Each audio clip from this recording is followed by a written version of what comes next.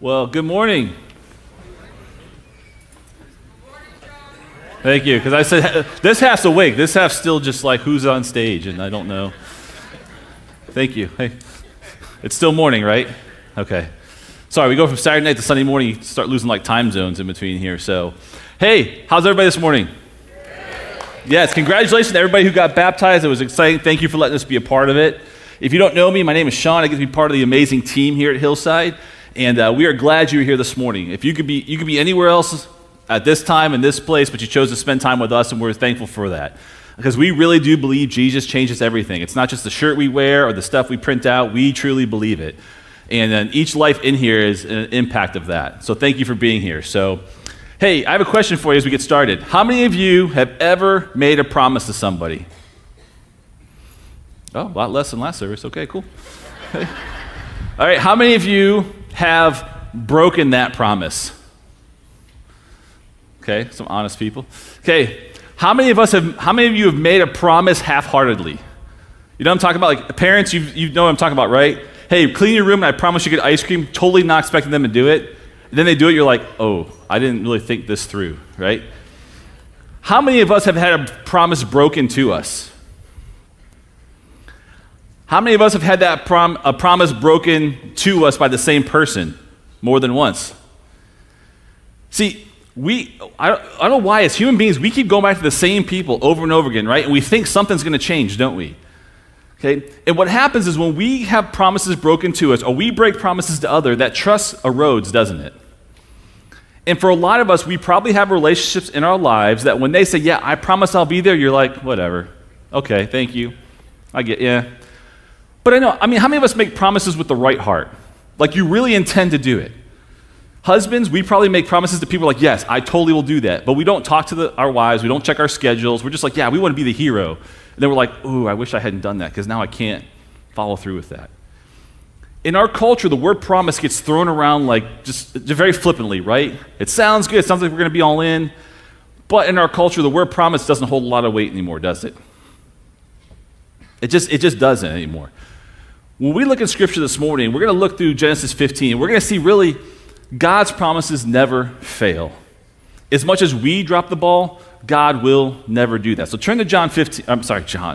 Totally different even book of the Bible, not even close. Genesis 15. Okay. As you turn there, Abram's coming off the victory in chapter 14. And prior to this, we all remember that God made Abram a pretty big promise, didn't he? He said, your offspring will be a multitude, right? What in our culture, and even in rational minds, what was wrong with that promise? I mean, how old was Abram when that promise came down? Oh, right. He's like 75 years old. How many of you that if you were 75 or older want to start that whole child thing process over again? Right? I'm in the 40 range. I'm not going to tell you which end I'm on, but we have a 19-year-old, a 12-year-old, and a 9-year-old, and today we have an 18-year-old. That I'm not going to point her. I'm not going to look at her, but I'm going to point. She's over there, and everybody's pointing to her. She's 18 today. I don't want to start this baby thing over again. Right, preach it, okay? But at 75, you're used to being the grandparents where you sugar them up, soda them up, shake them up, and send them home, right? You've earned that right. So now God's telling Abram, not only are you going to have offspring, but you're going to have a multitude of them. Okay, so in this part now, we come to Abram and God's conversation. And I'm going to read through chapter 15, then we'll kind of go back to it. And it says, after these things, the word of the Lord came to Abram in a vision. Fear not, Abram, I am your shield. Your reward shall be very great. But Abram said, O Lord God, what will you give me? For I continue childless. And the heir of my house is Eliezer of Damascus. And Abram said, behold, you have given me no offspring, and a member of my household will be my heir. This man shall not be your heir. Your very own son shall be your heir. And he brought him outside and said, look toward heaven and number the stars, if you are able to number them. Then he said to him, so shall your offspring be. And he believed the Lord, and he counted it to him as righteous. And he said to him, I am the Lord who brought you out of Ur of the Chaldeans to give you this land to possess. But he said, O Lord God, how am I to know that I shall possess this? He said to him, bring me a heifer 3 years old, a female goat 3 years old, a ram 3 years old, a turtle dove, and a young pigeon. He brought him all of these, cut them in half, and laid each half over against the other. But he did not cut the birds in half. And when the birds of prey came down on the carcasses, Abram drove them away. As the sun was going down, a deep sleep fell on Abram, and behold, dreadful and great darkness fell upon him. Then the Lord said to Abram, know for certain that your offspring will be sojourners in a land that is not theirs. They will be servants there, and they will be afflicted for 400 years. But I will bring judgment on the nation that they serve, and afterward they shall come out with great possessions. As for yourself, you shall go to your fathers in peace. You shall be buried in a good old age. And they shall come back here in the 4th generation, for the iniquity of the Amorites is not yet complete. When the sun had gone down, it was dark. Behold, a smoking firepot and a flaming torch passed between those pieces. On that day the Lord made a covenant with Abram, saying, to your offspring I give this land, from the river of Egypt to the great river, the river Euphrates, to the land of the Kenites, the Kenizzites, the Kadmonites, the Hittites, the Perizzites, the Rephaim, the Amorites, the Canaanites, the Girgashites, and the Jebusites. So we're unpacking this a little bit because it starts out by saying, God telling Abram, I'm going to be your shield. A shield's a very comforting thing, isn't it? It's a big piece of steel that you put in front of you to block off whatever's coming. As God is our shield, shouldn't that be incredibly freeing and incredibly comforting? It should take fear away, shouldn't it? To know that whatever's coming, there's a God of the universe who's created all this that will stand in front and take the hit. He says, your reward will be great. And now, how many of us understand we're not really supposed to question God or complain to God? Or no, let me say this again. How many of us know we're not supposed to complain about God, but we can complain to God? How many of us have someone that's close to you, spouse, best friend, someone that you really trust, that when you have a rotten day and you need someone to vent to, they're your go-to person? You're not complaining about them, you're just complaining to them, right? It could be, my wife takes that from me. I'll come home and I bottled it up all day, and she's like, how was your day? And then it comes out. I'm not mad at her, I'm not even mad, it's just like, she's gonna take it all because I trust her. There's a relationship there. I know that no matter what I say, she'll help me pull it apart and figure out what's really going on there. Abram's talking to God that way, because if you look in verse 2, well, it says, but Abram said, O Lord God, what will you give me? For I continue childless, and the heir of my house is Eliezer of Damascus. He's saying, look, where's this offspring you promised me? He's not complaining, but he is saying, look, what's going on here? Where is this at? Because he's staying humble, he's staying focused. He's not asking in vain. I mean, how many of us have asked for something from God that we don't really need? God, give me. God, help me. God, do this. And we never stop to think, is that really what God would want for us? It's like the genie in the bottle. When we want something, we bring God out, we rub the bottle, we ask what we want, he gives it to us, we put him right back in the bottle, and we stick him back in the closet. I don't think we mean to, but I think for a lot of us, we can operate that way, can't we? And Abram's like, look, where is this offspring at? Where are we at with this? He says, behold, you have given me no offspring, and a member of my household will be my heir. The heir of his house is just a servant that he has. Everything he wants to give is to a servant who's not blood related. We can invest our lives in people all over, but there's something special about investing lives of our family members and our children, right? I have 4 kids, okay? I want to invest in them what I've learned over the years. They'll learn our traditions. They'll learn our customs. My kids will learn what it means to really root for losing sports teams. They have yet to embrace it, but they learn about it. But I also want our kids to learn, like, look, this is what Jesus has done in our lives and in our marriage. I want them to learn, yes, we have seen our parents try to follow Jesus, and we've seen them fail, and we've seen what Jesus has done with that. We want to pass that down to them so that when they have kids, they can say, look, this is what your grandparents taught us to do, and that keeps going through that. There's just something different about doing it with your offspring, because you have a lifetime with them. You see them as babies, and you get to raise them up in those customs. It's not just a person that works for you.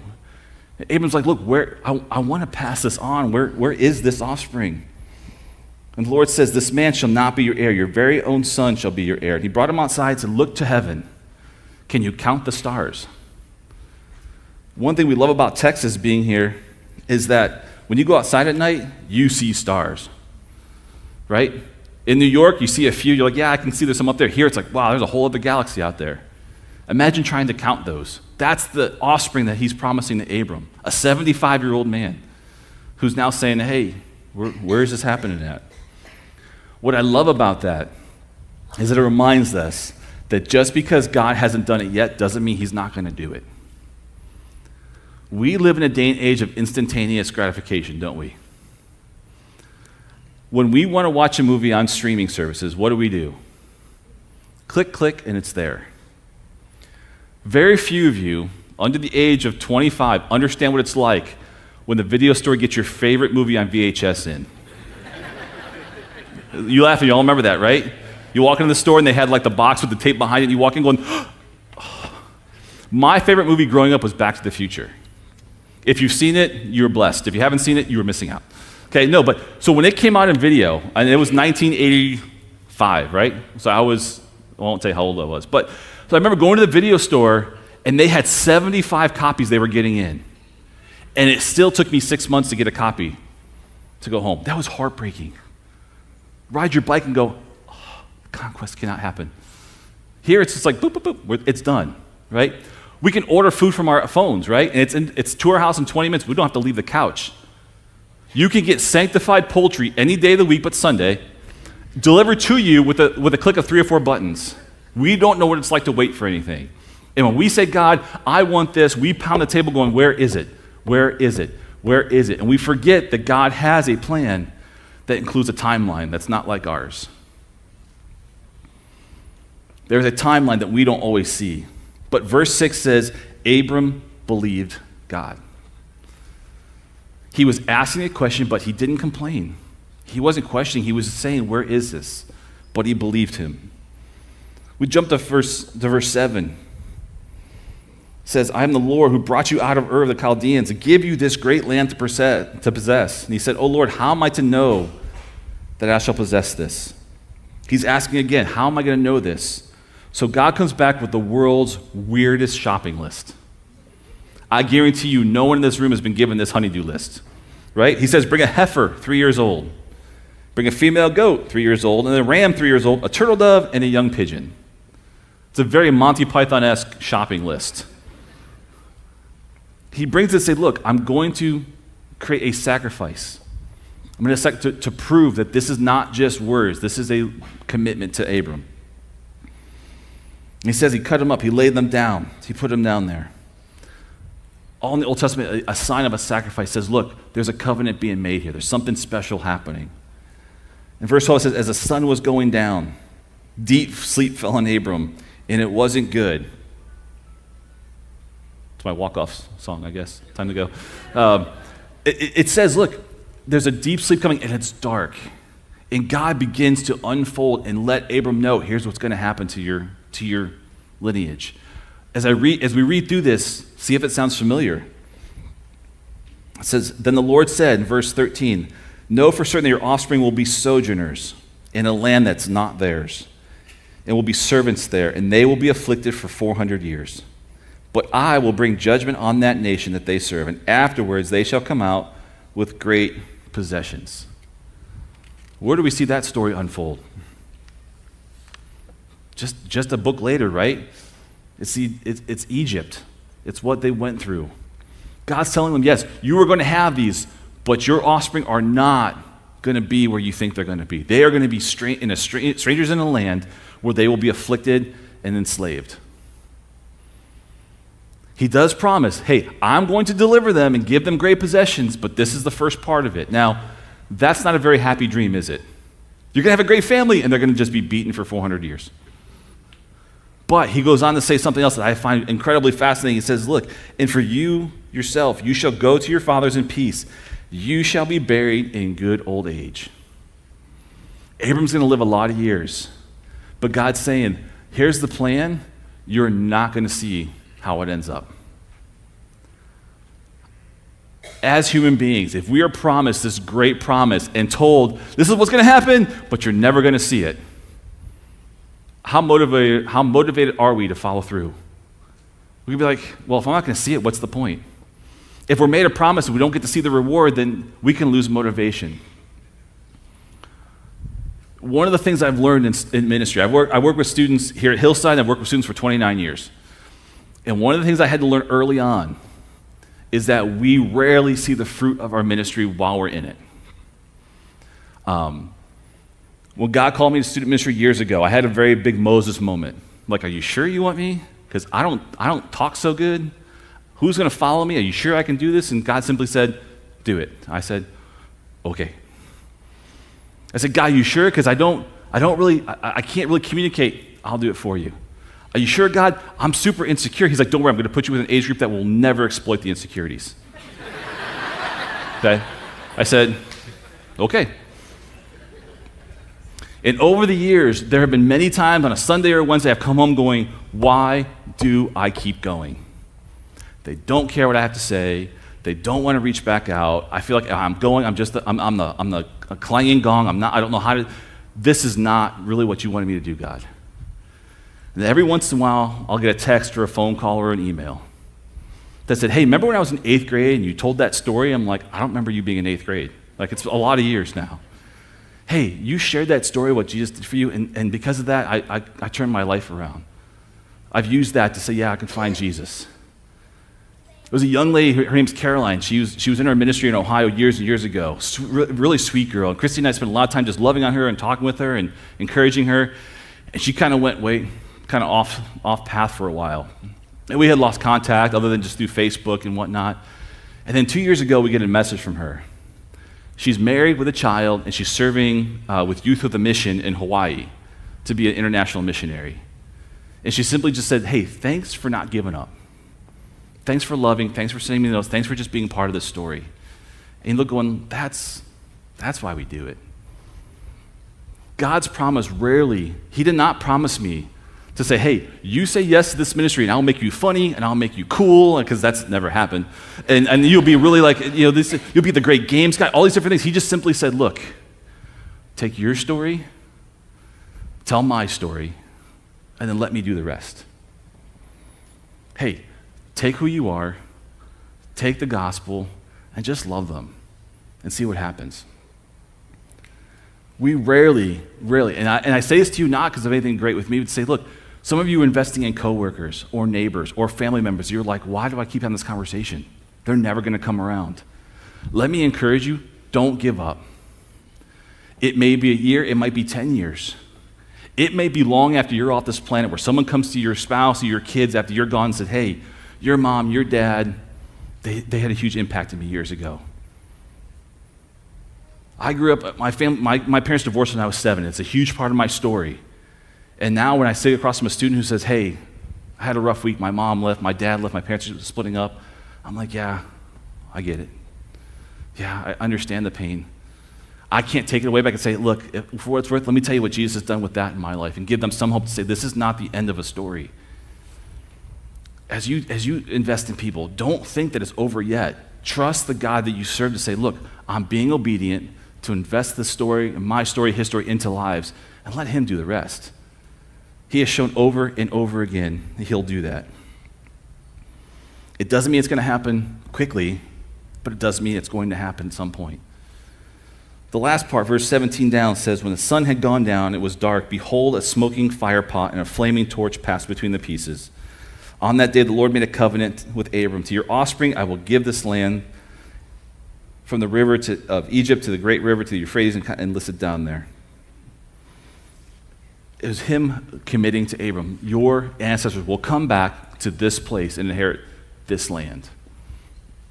And Abram believed him. Because in every promise that he had ever given, he's always been faithful. We see it play out, don't we? We see it in Exodus. They enter the promised land, fulfilling a promise that Abram never got to see. When you look in Scripture, there are over 7,000 promises in the Bible. I can't list them all because we'll be here forever. But there's a few that I love to highlight. First, that God's promises never fail. Every promise that is in this book, he has come through on. God is always with me. For so many times we feel like we're walking alone because maybe if we don't physically have someone next to us, he's with you. He's standing with you. God's faithful. He's not going to go back on things. He's kind. He's compassionate. God designed me. Ephesians 2, God designed me and you with a purpose. None of you is here as a ball of goo that just got dropped on the planet and hope that something happened with it. God gave you, built you, wired you, gifted you for a specific purpose. Every one of you has gifts. Some of you are going to look at me and go, no, I don't have any gifts. Yes, you do. You haven't unlocked them yet. You haven't found them yet, but they're there. All of us, how many of us here, there's something about ourselves we don't like? A few of us? Cool. We have our own small group now.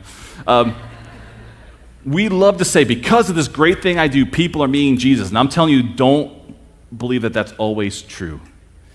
Because sometimes it's your greatest weakness that you think is something you want to get rid of that God will use to reach another life. Your weakness in watching and being able to talk about going, yeah, this is where I stink at something, and this is what Jesus is doing through it. Someone else will say, oh, I had that same thing about myself. I want to see what Jesus does with that. He's wired you for a purpose, wired me for a purpose. We're not here just by chance. God gives power to my life. God will strengthen and help me. In James 1:5, God will give us wisdom. He says, if you don't have wisdom, what do? Just ask for it. How many of us have a hard time asking for wisdom? Yeah, because we know it all, right? I mean, come on, we are finite human beings. We've got all the answers. What could the Almighty Creator have anything to tell us, right? If we need wisdom, we ask for it. God promises you and I an abundant life in John 10. He doesn't promise us an easy life. He doesn't promise us an event-free life. He doesn't promise us a life that we will not overcome hurdles. He promises us an abundant life. Okay? He has a plan for you and me, and he can be trusted. Every one of these, and many more, have been proven to come true over and over again. So what is holding us back from believing the promise he's given to us, to you on your life? The promises he's instilling in you now that you're like, I don't know if I can believe that. Why? We will trust somebody who's let us down multiple times. Why do we not trust the one who's never let us down? Why do we keep letting ourselves be hurt by someone that we know is going to hurt us and we keep going back to it, but yet the one who says, I love you, I'm passionately chasing you, we're like, no, I don't have time for that. We have this all backwards. The biggest promise, and there's many verses, but through Genesis 3 and Isaiah 53 is the promise of a Savior. God promised that he would send a deliverer to us. He promised that he would send a Savior to absolve and take the punishment for our sins so that we don't have to taste death. He promised that he would send somebody to take our place. When this promise came through all through the Old Testament, what were they looking for? They were looking for the pomp and circumstance, weren't they? I mean, how many of you seen Aladdin? The animated one, not the terrible live-action one, the animated one, right? The whole Prince Ali, remember the whole big to-do with this? They were waiting for this big triumphant entry. Like, this is what the king's going to look like. This is how he's going to show up. This is how we're going to be delivered. And God said, nope. I'm going to put him in a trough, in a cave, in a town nobody respects. That's how our Savior and King came into our world. But he still fulfilled his promise, didn't he? He still came through with what he said he was going to do. He still came through with a promise. Jesus himself promises that he's our strength, that he'll never leave us, that he will carry out his plan in us if we let him. So friends, what is stopping you? What is stopping you today from saying, yes, I can believe that promise? What is stopping you from going out saying, you know what? I can trust this word because it's never been proven wrong. I don't care what our culture says about it. They want to rewrite it to fit what's going on in culture instead of letting this be what changes and shapes our culture. We want to change the words in here so it fits our agenda because our agenda is selfish. To go with this agenda means we have to give up, we have to sacrifice, we have to let things go, we have to reconcile, we have to forgive, we have to ask forgiveness. But no, we want to pull it and say, no, I want to change this because I've got the answers. I don't know what's going on in each of your hearts, but I know in this room that there's hurt.